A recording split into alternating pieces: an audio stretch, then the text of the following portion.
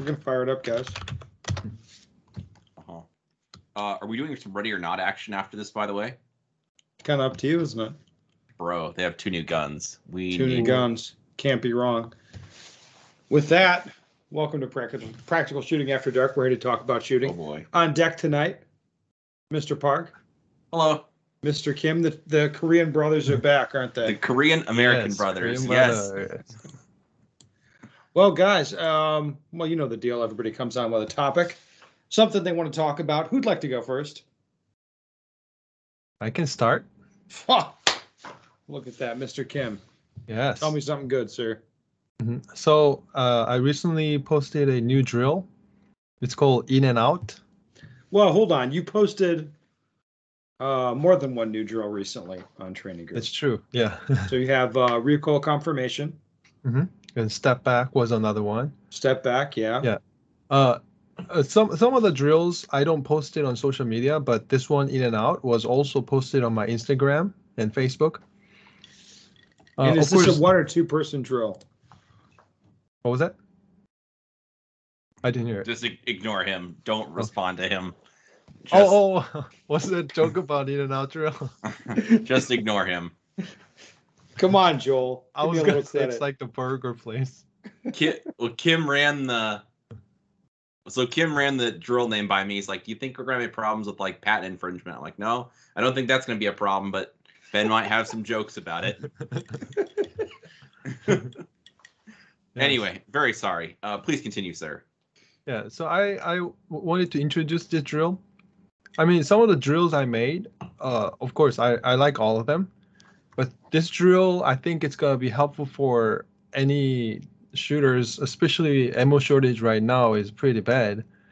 And I think this drill is actually the least amount of round count, the drills, in terms of drills I made, I think.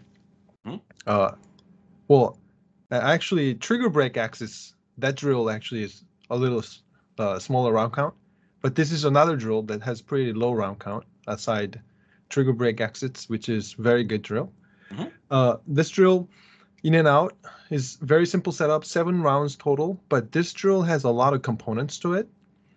And this drill is something that I try to shoot recently as much as possible. First of all, yeah, the round count and ammo shortage is pretty bad, but this drill tests pretty a lot. So this drill is not something that I would recommend people who just started shooting.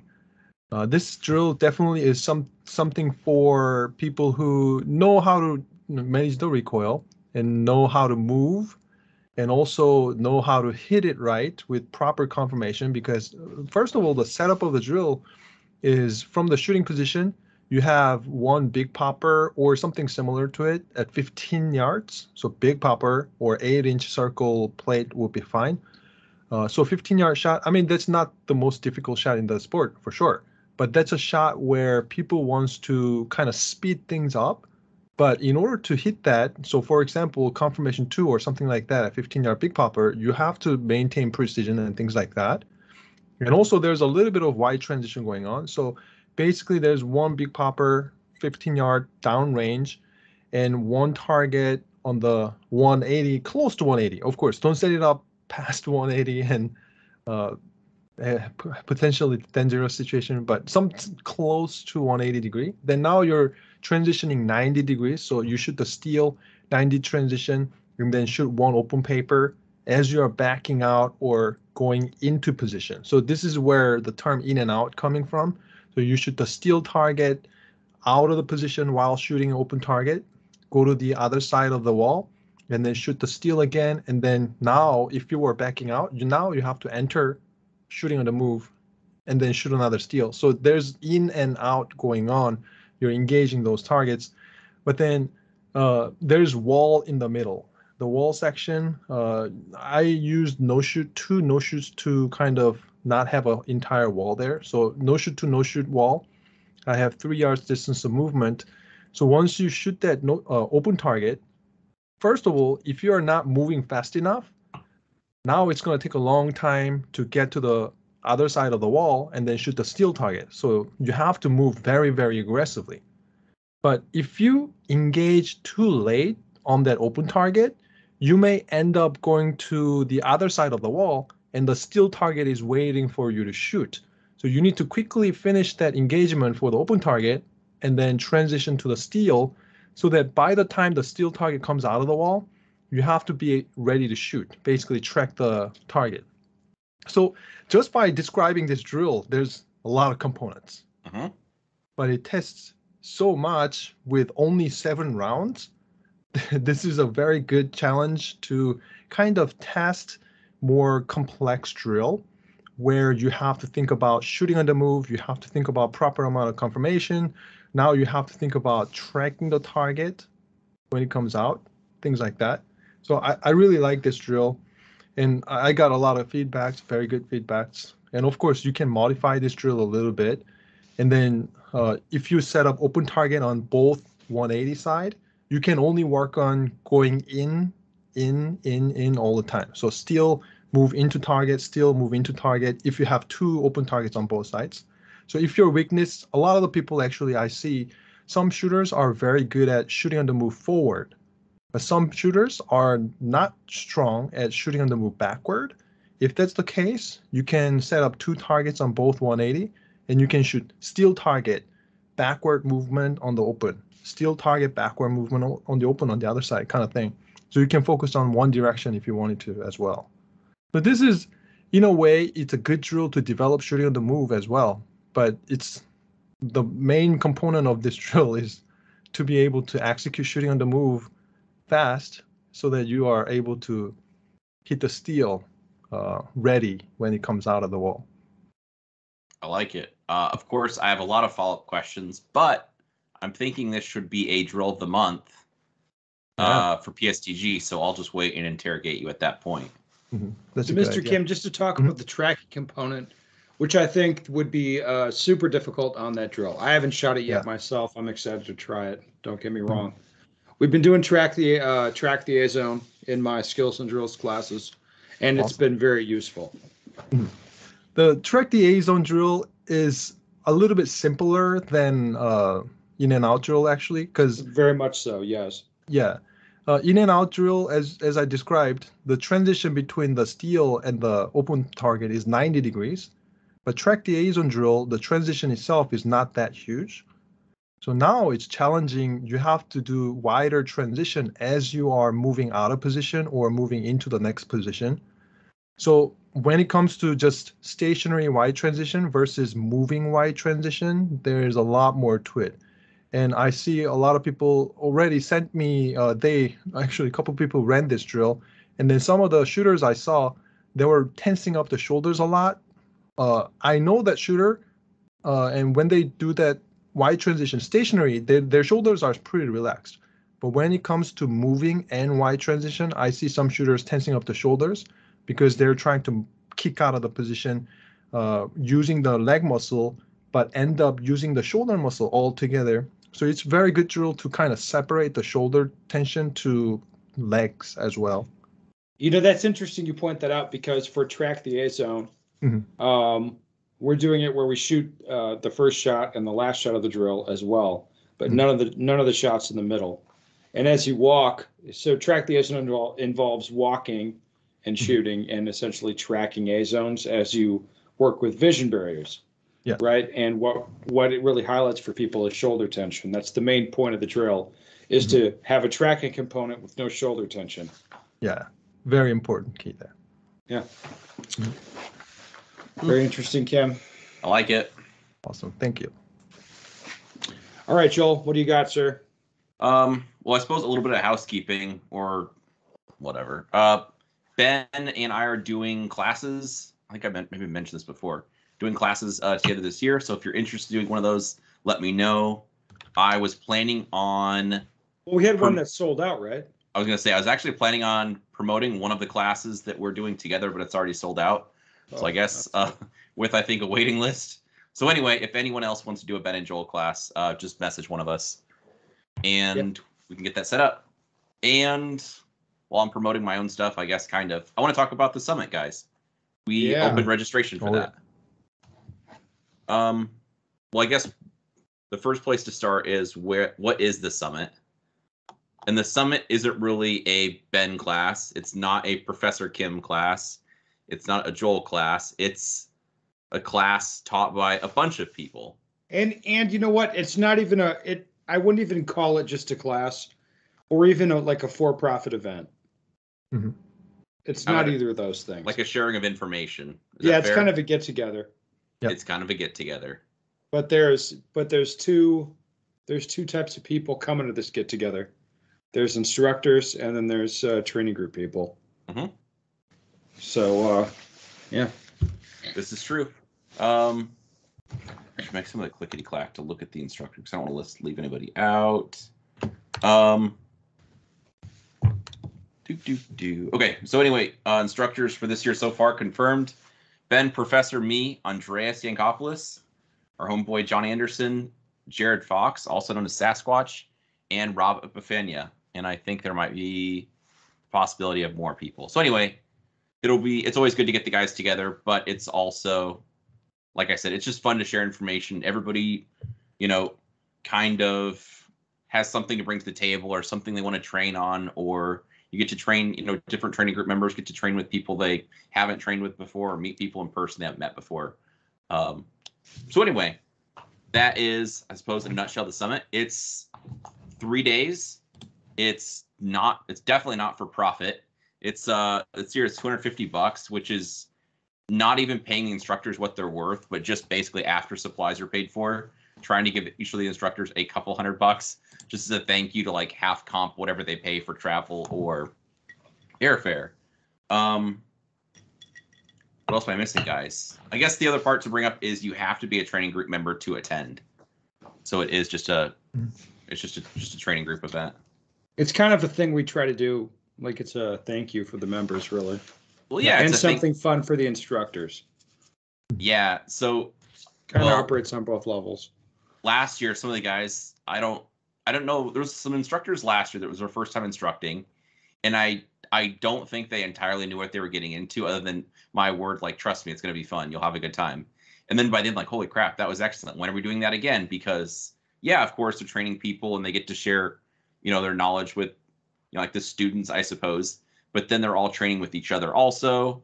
And so anyway, it's just a win. Everybody seems to have a really good time. And it's fun. So anyway, if you want to sign up for that, there's more information and a link to sign up within training group. So training group members should definitely check that out.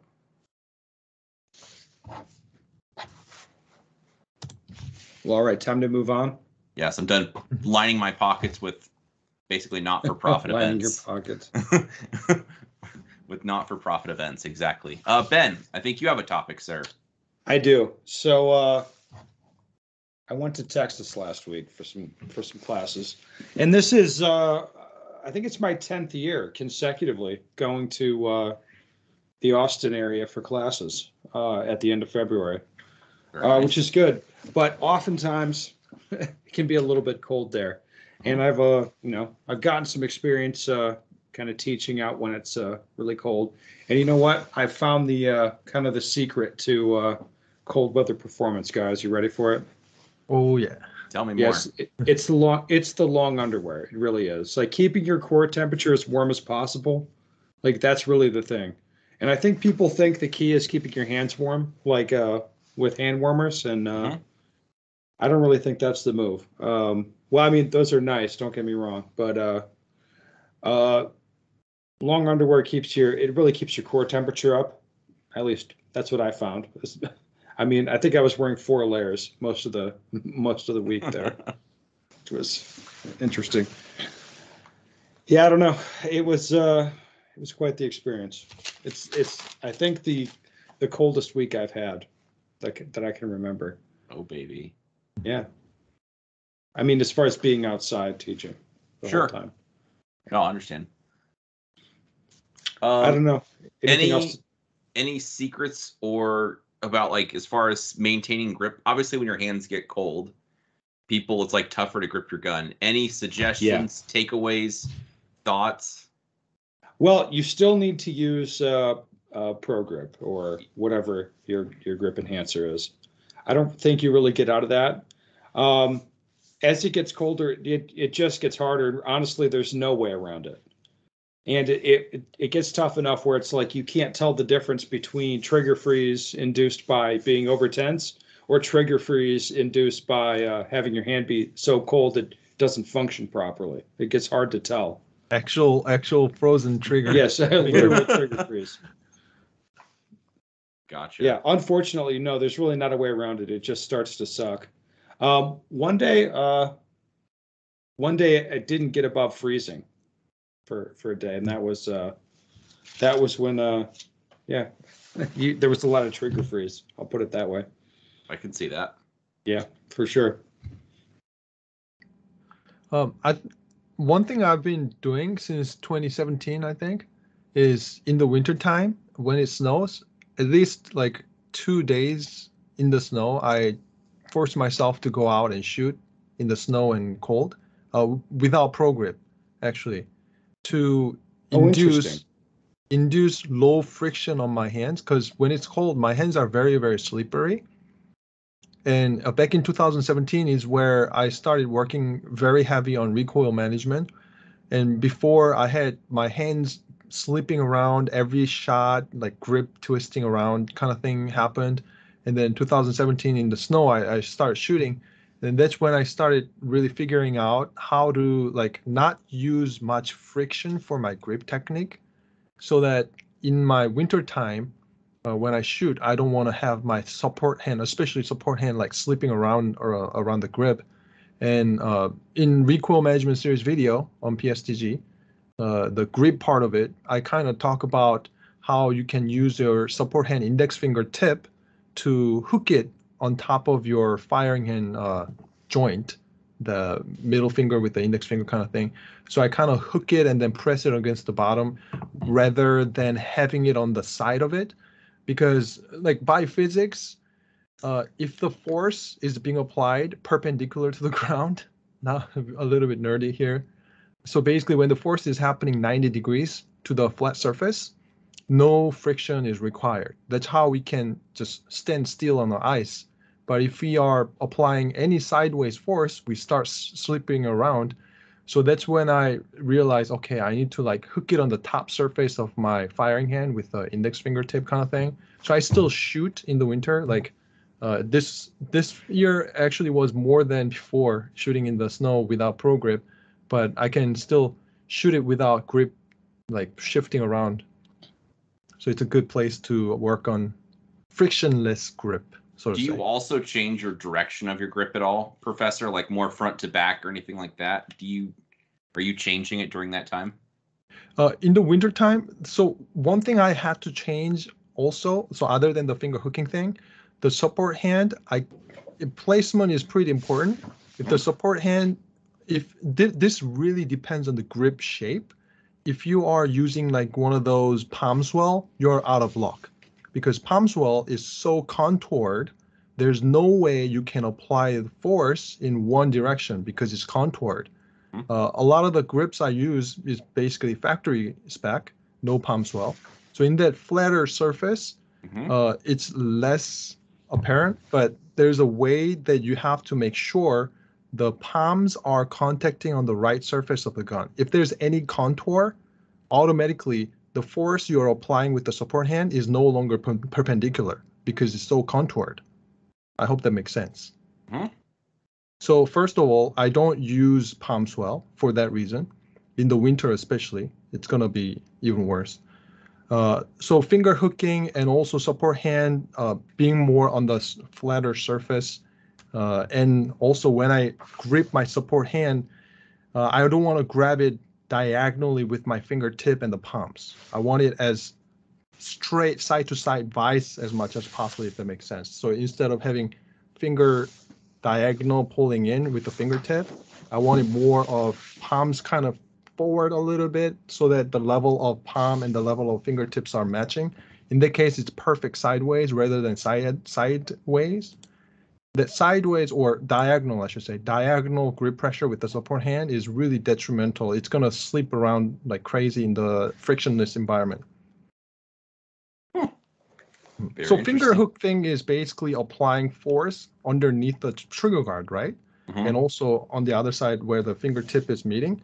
So that's really determining the vertical force happening. So when the force is happening in recoil, the muzzle goes up and down, and also the gun tries to kick straight back as well. So there's torque happening, and the vertical force of the torque is covered by that finger hooking thing underneath the trigger guard, and also the sideways or kicking straight back is more or less happening with the perfect sideways bias and also front to back pressure for sure. This is why we call you the professor. Yeah, I find it interesting you change up your grip pressure based on the weather conditions. Mm-hmm. Yeah, there you are. It's too complicated for me. Crush gun, run fast, Ben. That's all you need to know. That's exactly what you need to know. Well, anyway, very interesting discussion, guys. Listeners, if you have a question you'd like the answer to, go to benstecker.com, send me your question. Aside from that, we don't have anything else. Fantastic, guys. A real banger of a podcast. On to video games. Yeah.